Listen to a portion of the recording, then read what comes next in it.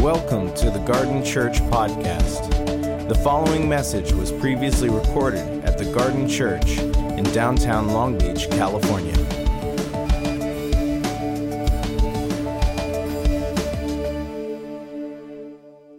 Just this last week, I read a story online, and I think I was procrastinating at the time, so I ended up, as you do, in kind of the backwaters of the internet. And I heard a story about somebody, actually a server at a restaurant in the Dallas area. The restaurant's called Applebee's. Are you familiar with Applebee's? Okay, yeah. Nobody's willing to admit they eat there, but you're familiar. If you work at Applebee's, there's no offense there. I've never been, but. The response, let's say, has been mixed this morning, as I've mentioned it. Anyway, and the server at the restaurant, the server's name was Casey Simmons. Casey was going about his work one day, and somebody came in to the Applebee's restaurant and just ordered the cheapest thing on the menu.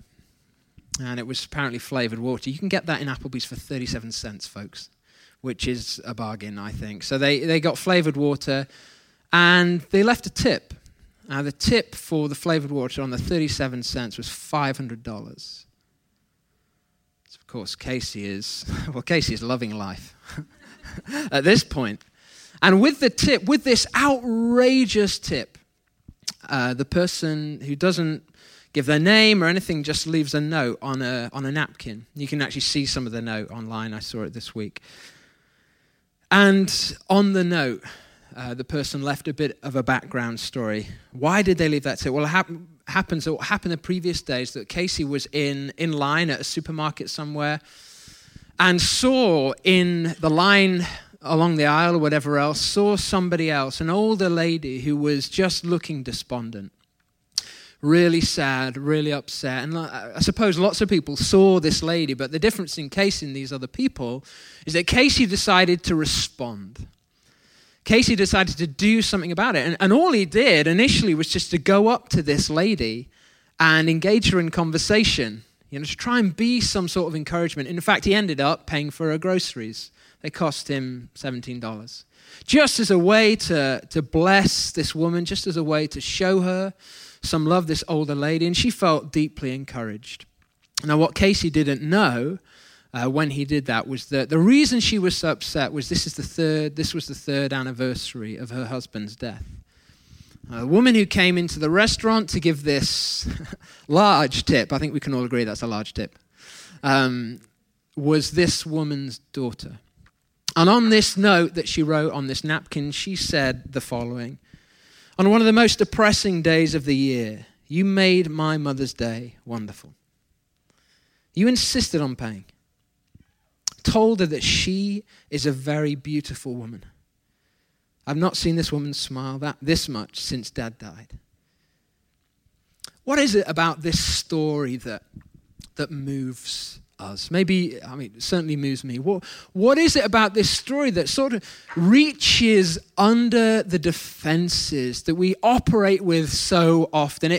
Even for the most kind of grouchy and cynical, maybe skeptical of us, we find ourselves maybe, against our own will right now, being sort of warmed by it. There's something about this story that gets beyond sort of the day-to-day surface level interaction, reaches into our hearts, and it moves us and it warms us. What is it about this story? I want to suggest that the simple value of this story is that Casey Simmons just did something, even a small gesture that was rooted in and that was based in love. It's just operating it within this paradigm, if you like, of love. He blessed this woman he didn't even know out of love. And it's love that moves us. It's love that touches us. We've been, for the last 4 weeks, I've been sort of in a bit of a series. You may not have noticed that there's been any connection between any of the messages. I have intended that there would be some sort of connection. And the connection is this. The first week we talked about friendship with God. And I was trying to suggest that friendship with God is actually one of the overarching narratives, if you like. It's like a storyline, a through line through the whole scriptures. I was trying to say, in fact, that what God creates for, in the first place, is actually friendship. That's one way of looking at it. Unlike our friendships, that's not because of any need, any deficiency within him whatsoever, but of the abundance of his love he creates, and he desires to have friendship with us. I was saying in the second week that friendship, we gain hold of it by trusting him. The Bible calls that trust faith. And you could say that it's kind of synonymous, it's like equal with risk. As we risk, we actually begin to taste more friendship. It's like a virtuous cycle. We step in, and as we step in more, we taste more friendship. It's like this virtuous thing. But I was saying last week that unless we have hope, then our friendship, our faith, our trust will fade. We need to have with our faith, with our trust, we also need hope. And we need to make sure our hope is located in God, not our circumstance. And this week I want to say that we couldn't say all that needs to be said about God, all that needs to be said about friendship with him, unless we've talked about love. I want to say, in fact, that love is the very grounding, the essential framework, the structure, the foundation for life with God. In fact, I want to say something more than that without love, there is no life whatsoever. We can't exist as humans even without this love, without a real encounter, a real experience of love. In fact, when we have not experienced, this is what you're doing at Laundry Love. You're saying, look, the basis of human flourishing is an experience of love. I want to say that the Christian faith understands this and offers this to each one of us. I want to do that by opening the Bible. You'll be pleased to know. I'm going to do that from John's Gospel, chapter 15. So open up with me, if you would, to there. We actually started 4 weeks ago in John 15. Going to look at the first part of John 15 rather than the latter part. And if you're new to the Bible, maybe you're new to church, the Bible, roughly speaking, is divided into two. The first bit is the story of God's creative act in him calling a people Israel. It's about their journey with God. And in the second bit, God himself shows up, as Eugene Peterson has it in the message, the word, Jesus, becomes flesh and blood and moves into the neighborhood. God gets closer in the person of Jesus. And there's 4 testimonies, 4 stories, biographies, if you like, of Jesus called the Gospels. Matthew, Mark, Luke, and John. The last of these is John. And that's what we're picking up here. It's a biography of Jesus. And in chapter 15, what Jesus is doing is in the middle, if you like, of this, what commentators call the farewell discourse. In other words, what Jesus is doing with his disciples, his followers, his apprentices, is he's preparing them for life after himself. After he's gone, he's died, he's been raised from the dead, he knows this is going to happen. They're pretty slow on the uptake. But after he's gone to be with the Father, he's leaving them instructions so that they would know how to operate in his bodily absence. Right? It's like the parent, who's leaving like teenagers at home and says, look, you must do this, you must do that, whatever you remember to do, water the flowers, take the trash out, all that stuff. It's like Jesus is doing this for his disciples. He's saying, if you want to continue my example, here's how you do it. John 15, we catch up with Jesus really right in the middle of that. And this is what he says. Verse 1, I am the true vine, and my Father is the gardener. He cuts off every branch in me that bears no fruit. Well, every branch that does bear fruit, he prunes, so that it will be even more fruitful. You are already clean because of the word I've spoken to you. Remain in me, as I also remain in you. No branch can bear fruit by itself. It must remain in the vine. Neither can you bear fruit unless you remain in me. I am the vine, you are the branches. If you remain in me and I in you, you will bear much fruit. Apart from me, you can do nothing. If you do not remain in me, you're like a branch that's thrown away and withers. Such branches are picked up, thrown into the fire, and burned. If you remain in me and my words remain in you, ask whatever you wish, and it'll be done for you. This is to my Father's glory that you bear much fruit, showing yourselves to be my disciples. And these are the 2 verses I want to focus on, so lock in here. If you've not been listening, lock in. As the Father has loved me, so have I loved you. Now remain in my love. If you keep my commands, you will remain in my love, just as I have kept my Father's commands and remain in his love. I've told you this, so that my joy may be in you and that your joy may be complete. Amazing passage of scripture. To understand it, we actually first need to hear a little bit of context. So Jesus is picking up this image of the vine.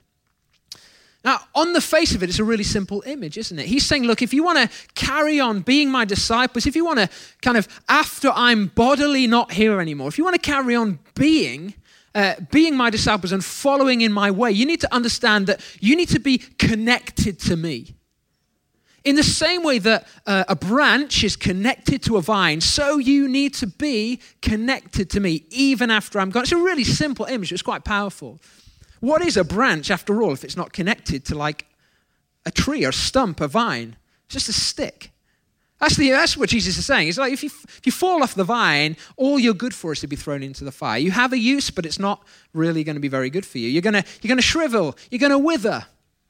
You must remain connected. So the language he uses here is really language of connection. Now, he's picking up imagery that's actually used in the Old Testament. This language of the vine is actually an image that's used a number of times in the Old Testament for Israel. You see, the point in the first place, the reason God called Israel was to be a vineyard for him. He wanted a vineyard. Why would God want a vineyard? Why would you want a vineyard? Anybody feeling particularly brave this morning? Why would you want a vineyard? What do you want? Yeah, you want branches because you want fruit, because you want wine. Absolutely. The reason you want a vineyard is you want wine. And God wanted beautiful wine. Amen. God wanted wine. God wanted sweet tasting wine. Why did God want wine? Because God wanted people, the nations other than Israel, to taste the wine. And to say, wow, somewhere there is a gardener. Somewhere there is a vine grower, a wine maker who knows what he's doing. I want to go visit that vineyard. You see, I want to be in connection with that. I want to meet that guy. It's kind of to make the nations jealous in a positive sense, like we do on Instagram, so that they'd want what we have. Right? That's what God was looking for. The only problem is that Israel didn't really make very good wine. So through the prophets, God had to go to them again and again and say, look, you know, that wine you're making, it's not really what I ordered. It's kind of watered down. It tastes a bit bitter. I wanted sweet wine. Jesus says here, I am the true vine. He's saying, what you see here in me, this is what the Father intended all along. This is what the good wine tastes like. This is the new wine of the kingdom of God. Come and taste it. And so he says to his disciples, if you're going to be the kind of disciples who bear fruit, in other words, who produce the right grapes in the right soil and who have the right soil so that the right grapes, so the conditions are all right so that you can produce great wine, you need to remain in me. And we get a little unstuck here because the language of remaining isn't language we use very often, is it? I don't know when the last time you used the word remain was. It's probably a while ago. And then actually, if you look at some of the synonyms, the kind of equal words in other translations of this text in the Bible, there'll be things like abide. Like I guarantee you use the word abide like once every decade. Dwell is another one, and you're like, you're not using the word dwell every day here in Long Beach. I don't think so. So we don't really get it, but maybe think about the opposite. Wander away. Like to dwell, the opposite of remaining would be to wander away. Jesus obviously doesn't want that for his disciples. They will do that, by the way.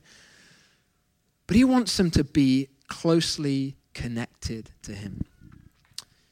In fact, different commentators, one commentator I read this week talked about this language of, he said it's like mutual indwelling. Do you see that? That sense of the connection is so close that there is actually dwelling within, like a vine. Like, how do you tell the difference in a vine and a branch? Where does one end and the other begin? As Radiohead said. You don't know, do you? They're so closely connected. This is what Jesus has in mind. Now, we understand the power of connection, don't we? We are desperate for connection. Just as I've been here, I've had no data on this thing because I didn't want to get home to England this Wednesday and find myself with like a bill for $500. So I haven't been able to have any data, turned off data roaming. And when I've been out and about, I've not been connected. And if I'm honest, and this shows all my idolatry here, I found that really difficult. I've almost found myself at different times anxious about it. So the first thing I do when I move house, and we've moved house, we've been in 4 houses while we've been here. Basically lodging, kind of squatting, in fact, really, to be honest, while people have been away. And and every place I go, the first thing I do is I open the cupboards, I search, I see if there's any information about what the heck is the Wi-Fi password here? Don't make it something complex, something I remember. Let it be easy. Let me hack it. So I just want to get on that Wi-Fi. I want to be connected. And this Thursday we went to SeaWorld. And don't judge me. I hadn't seen the documentary before I went. So I didn't know. So, have a little grace. But I went to SeaWorld with the kids and we had a great day. But I needed to be connected with a guy because I was going to meet him there and he's going to give me something that belonged to me. And so I wanted to be connected. And in SeaWorld there's a few places where you can get free Wi-Fi. But you kind of wander in and out of these Wi-Fi hotspots and you're so I was finding myself has he texted me? Have I missed him? Has he come? I was really anxious about being disconnected. Kind of a metaphor for what we're like. We're constantly connected. We desire this connection. But there's a deeper connection Jesus is talking about here, which is on offer. And the connection is not just connection with the internet, not even just connection between humans that he's talking about. It's actually a connection that is the very foundation of human existence. It's a connection that provides the grounding for life. And Jesus is saying that 2 things emerge when you're properly connected. Firstly, you experience life. Life. Without connection with God, your experience of life will be substandard. In fact, your experience of life without connection to God will be subhuman. Because human was made to experience God. The story of the gospel is not bad people becoming good. It's dead people becoming alive.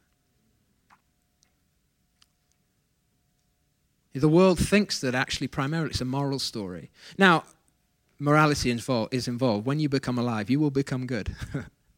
They're not disconnected. We don't want to drive a wedge between these 2 ideas. But the problem the world has is not that it's bad primarily. The problem is that it's dead.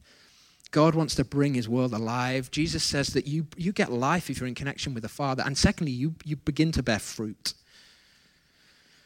This is the connection we're looking for. This is the connection God imagined for creation. In fact, it's the connection that he imagined from the first. In the garden, connected. Connected to what? Connected to himself. Connected to and with his own presence. That's what the garden was about. Presence of God. We talked about that already. The presence of God, intimately connected. That's why he showed up to Abraham after connection was lost.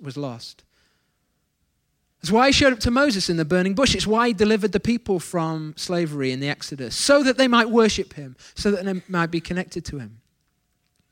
It's why Jesus came to us, to show us what connection with the Father was like, and to facilitate, through his death and resurrection, new connection with God the Father. It's why God would go to the extent of dying. It was because he wanted to display connection with his own personal presence. Wanted to make it available in Jesus. Jesus says this, remain in my love. Verse 9, as the Father has loved me, so I've loved you. Now remain in my love. We talked about remaining. It's about connection. It's about being mutually indwelt. It's about being filled with and being close to God the Father, being close to his heart. But look at what Jesus says. Where are we to remain?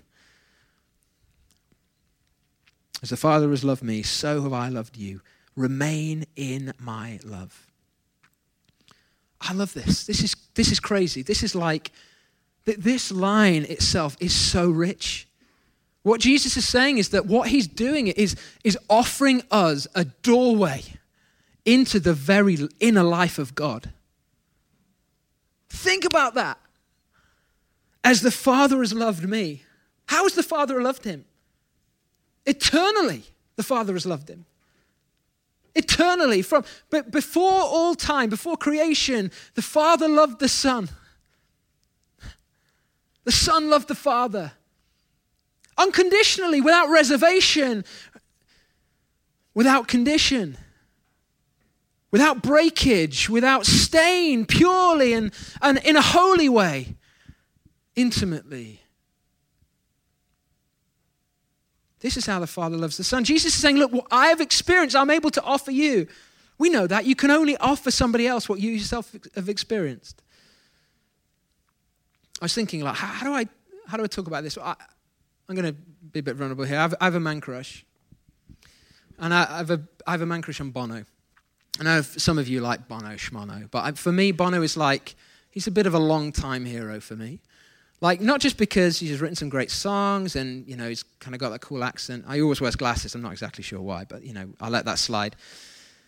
It's because for me, Bono means something because he's a celebrity with something to say. It feels like he's spent his celebrity well. Some people get really annoyed with him, but I just feel like he's somebody to look at and say, here is somebody that is like aiming to do something meaningful. I've always just really been drawn to him as a character. I just really like him. I was just thinking, what would it be like if, I've always wanted to meet with him. I've just always wanted to, you write those lists, don't you, about who would you like to have dinner with, dead or alive. I would like a dinner date with Bono. I'd love to hear the things that he says, the things that he thinks about various different things. Now imagine that I went into a pub or a coffee house or whatever, and I began a conversation with someone. For some reason, I just felt, verbal Tourette's or whatever, and I just started to tell them about my man crush on Bono and the fact that we've got this sort of one-sided bromance going, and I'm really keen on meeting with him and everything else, and they just like nodded and said, maybe listen to me for a while, and then just began to say, well, I could make that happen. Now, immediately, I'm going to be like really skeptical, right? This person clearly can't make that happen. Who can introduce you to Bono? That guy is untouchable. Like he runs in spheres that I can't even access. He has a private jet, guys. That kind of thing. But maybe suppose this person then begins to describe Bono in a way that suggests intimate knowledge. Maybe they begin to say things like, here's what Bono likes eating for breakfast. I maybe think that's a bit creepy. But then they begin to say, and the great thing about Bono is when you say a certain thing, when I say something to him, he smiles at me in this certain way, and he has this name for me, and, his middle name's this, and everything. And maybe they begin to describe actually a connection with Bono that is lived, it's real. It's as if they're connected to him in a unique way. And I then, on the basis of that relationship, may I find out this person is in fact deeply and richly connected. This is Bono's son. I then begin to believe on the basis of the connection that they have, that I am able to be invited into that connection. Because they have that relationship, he therefore has the authority to invite me into it. That's what Jesus is saying like a million times with the Father, that he has this eternal connection to the Father. And because he possesses it, it is his by right. He therefore is able to invite us into it. He has the authority to do so. And this connection, a connection with Bono, an evening with Bono, a dinner with Bono would be of value to me. I'd be tweeting the crud out of that. I'd be like, probably double my followers overnight. And I'd have a story to tell next time I come back here. But it's not going to make or break me. It's not going to change my life in the most meaningful of ways. But what if this connection was your deepest need? What if the connection you were looking for was in fact both your deepest desire and your deepest need? Do you know you were created to be connected into the life of God?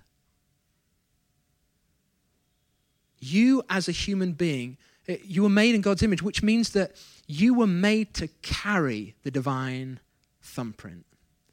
In fact, you were made to be a temple, a dwelling place of God's very life. Do you understand that? That means you are more glorious than you dare imagine. It means that every one of you, whatever you think about yourself, you are glorious. You have the capacity to hold within you the life of God. You are made to be a vessel of God's love. Whatever the world has said about you, whatever lie you've begun to believe because of critical words, your own brokenness, your own sin maybe, you were made. You have the capacity inherently, because God made you, gave it to you as a gift, to bear his love, to carry his love, to know his love, to experience his grace. This is what you were made for. Do you believe this? Do you believe that? Is that the ground of your being?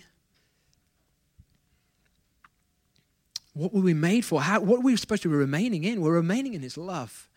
Remain in my love, he says. Somebody who understood or preached certainly powerfully a message of the love of God, of the grace of God, was Brennan Manning. You heard that name? Some of you heard that name. Others of you maybe haven't. You should check Brennan Manning out. He was a very interesting person, died not so long ago. I read a biography of Brennan Manning's, actually, funnily enough, another story for another time perhaps, on a plane on the way to the Vatican to play them at cricket. There you go. And just an obscure fact. And on the way, I read Brennan Manning's story. It's a fascinating story of a loveless childhood. And quite in sort of his later teens, Brennan Manning began to experiment with alcohol and became an alcoholic quite quickly. After he became an alcoholic, he became a Catholic priest. And he was a Catholic priest for a number of years. Had a powerful experience of God. Very, very powerful experience of God, which changed his life. But certain things remained unchanged. And Brennan Manning remained an alcoholic for some time. He actually left the priesthood eventually to get married. He later got divorced. And all the while, he traveled the world preaching this message of God's unconditional love. His gracious acceptance, and one of his catchphrases was, all is grace. He would often preach messages to thousands and then go back to his hotel room and get just plastered, totally blind drunk. He was so drunk, he missed his own mother's funeral one time. Brennan Manning says this in his autobiography. Prone to wander? You bet. I've been a priest, then an ex-priest. Husband, then ex-husband. Amazed crowds one night and lied to friends the next. Drunk for years, sober for a season, then drunk again. I've been John the Beloved, Peter the Coward, and Thomas the Doubter, all before the waitress brought the check. I've shattered every one of the 10 Commandments 6 times Tuesday. And if you believe that last sentence was for dramatic effect, it wasn't. I'm steering toward home. Hardly a poster child for anything that is but grace. And what exactly is grace? These pages are my final words on the matter. Grace is everything. I am Brennan, the witness. How different would your life be if you understood that the foundation of your life is the gracious, free love of God in Christ Jesus towards you? That he's offered you this love not because of anything you've done, but because he is just that kind of God. That he is abundant, that in love, that his anger lasts but a moment, but his favor lasts a lifetime. How would you behave differently? How would your relationships be shaped differently? It would be the most life-changing realization you could ever receive. It would change every single part of you. It would be the force, like a raging river, that would sweep away the brokenness, that would heal the wounds, that would from within you bubble up to life. How do we play our part? How can we participate in the very life of God? How do we remain in his love? 3 things really quickly before I close. Firstly, we need to learn to practice his presence. We need to learn to practice his presence. This is grace. All is grace. And yet it also takes practice. Why? Because we need to learn a second nature. We need to learn how to do this. Just as we practice doing anything worthwhile in life, we need to practice God's presence. There was a medieval monk, mystic, called Brother Lawrence. Some of you may have heard of him. He wrote a book. Well, he didn't write. It was kind of a compilation of his prayers, of his journals, of his thoughts, called Practicing the Presence of God. He lived in the 15th century. Fascinating guy. His job in the monastery, he did this for decades, was to wash up. Now, that's what he did. People came from all over Europe to watch him wash up. Wash up dishes. Thank you. What would wash up mean for you? Oh, my goodness. You're sick. You're sick, people. Yeah. Where'd you get that from? To wash dishes, folks. Madness. Thanks for the clarification. The whole sermon fell apart there, by the way, if you didn't say that. Somber. People came from all over Europe to watch him wash dishes. Yes. What an why? Because the quality of this man's connection with God was such. The fact he dwelt in God's presence in the midst of his love to such a degree that even his dish washing was compelling. Isn't that amazing? He said this, so the time of business does not with me differ from the time of prayer. And in the noise and clatter of my kitchen, while several persons are at the same time calling for different things, I possess God in as great tranquility as if I were upon my knees before the blessed sacrament. What? That takes practice, folks. That's not going to happen like zap for most of us. Most of us, transformation does not look like the road to Damascus for most of us. Some of us it does. For most of us, it's the road to Emmaus. It's one foot in front of the other. Some of us, it's both. Practice his presence. And as we practice his presence, we grow. We grow in his presence. You know, the great news about this is you can be like this guy and be a mom changing diapers. You can be like this guy and be sweeping the sweet streets. That was just a mistake. You can be like this guy and like be the president of the United States. You know, God's presence is no respecter of persons, of offices. Or ground is level at the foot of the cross. We all come to Jesus on our knees and the Holy Spirit fills all of us, not on the basis of our goodness, on the basis of his grace and his mercy and his love. And we practice his presence, we receive his presence, and as we receive his presence, we grow into his grace. Practice his presence, we grow into his grace. I met with Darren this week. And he bought me sidecar donuts. It was amazing. We had a great time. Incredible just to be with him. And he said some words about me and over me, which are really powerful. And one of the things he says is, Johnny, you're so hard on yourself. My parents-in-law, who were here for the first service, have said that as well this holiday. And I realized that it's not a new realization, but I think there was a different quality to the realization this time. I had begun to think for the first time that I didn't have to be. That God wasn't expecting perfection of me. He works with the tools he has available. That he was welcoming me to be used as I am. And this critical voice that I've lived with, this lie that I've lived with, that I have to be hard on myself to do God's job for him, you know, because obviously my perspective of him was that he wanted to be hard on me too. I didn't have to live with that any longer. There's a poem where, I don't know who it was that writes this poem, and it says, be exceedingly gracious with yourself. As Darren said those words, I was reminded of that poem, and I thought, gosh, I've really got to grow into that. I've got to put this new outfit, which is God's love, on. I have to wear it. I have to practice putting it on. And for me to do that, I need to grow into that. I need to take off some other things I've been wearing. Self-criticism, guilt, shame, fear.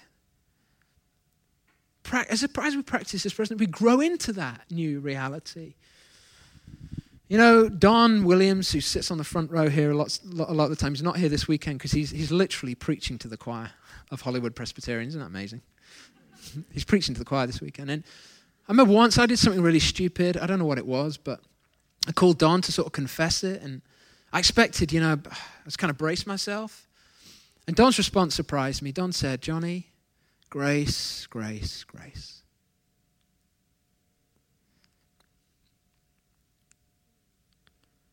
And in that moment, I knew I'd heard from the Father. Surprising to me, but I'd heard from the Father. We grow in his grace. Finally, we lean into his love. Manning says this, define yourself radically as one beloved by God. This is the true self. Every other identity is illusion. We lean in, though. We lean in. It's not passive, it's active. And my wife, Amy, is the most incredible example of this. In her late teens, she really, really struggled with approval addiction. She just wanted to please people, wanted to do whatever it took to make them approve of her.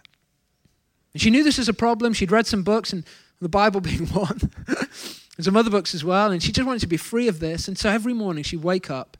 Sometimes she'd wake up just with this I still have this, in the mornings. For me it's anxiety, but for her it's just this sense of shame. She'd wake up with this it's like almost like a cloud. You have this like June gloom, just this cloud of shame. And she said, I just look in the mirror and I just begin to speak truth over myself. She said, I just say over myself, nothing can separate me from the love of God which is in Christ Jesus. She just do that every day. Over time, she lent into that truth, lent into his love.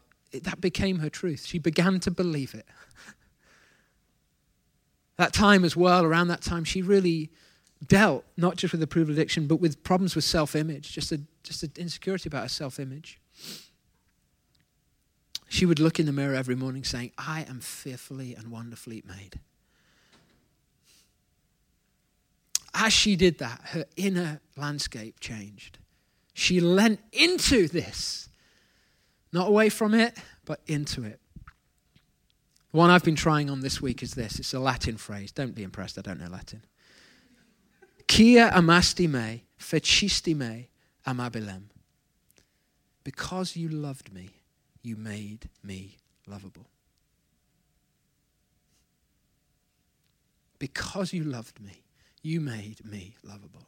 Church, the garden, you are lovable. You are loved. Not because of anything you carry in yourself. You are loved because he loves you. He makes you lovable. Do you believe it? Are you willing to practice his presence? Are you willing to grow into that grace, that perspective which says everything is gift? Are you willing to lean into that? Can you imagine what holy carnage God might release in Long Beach if you did? Let's close with just a brief picture of this from Brennan Manning.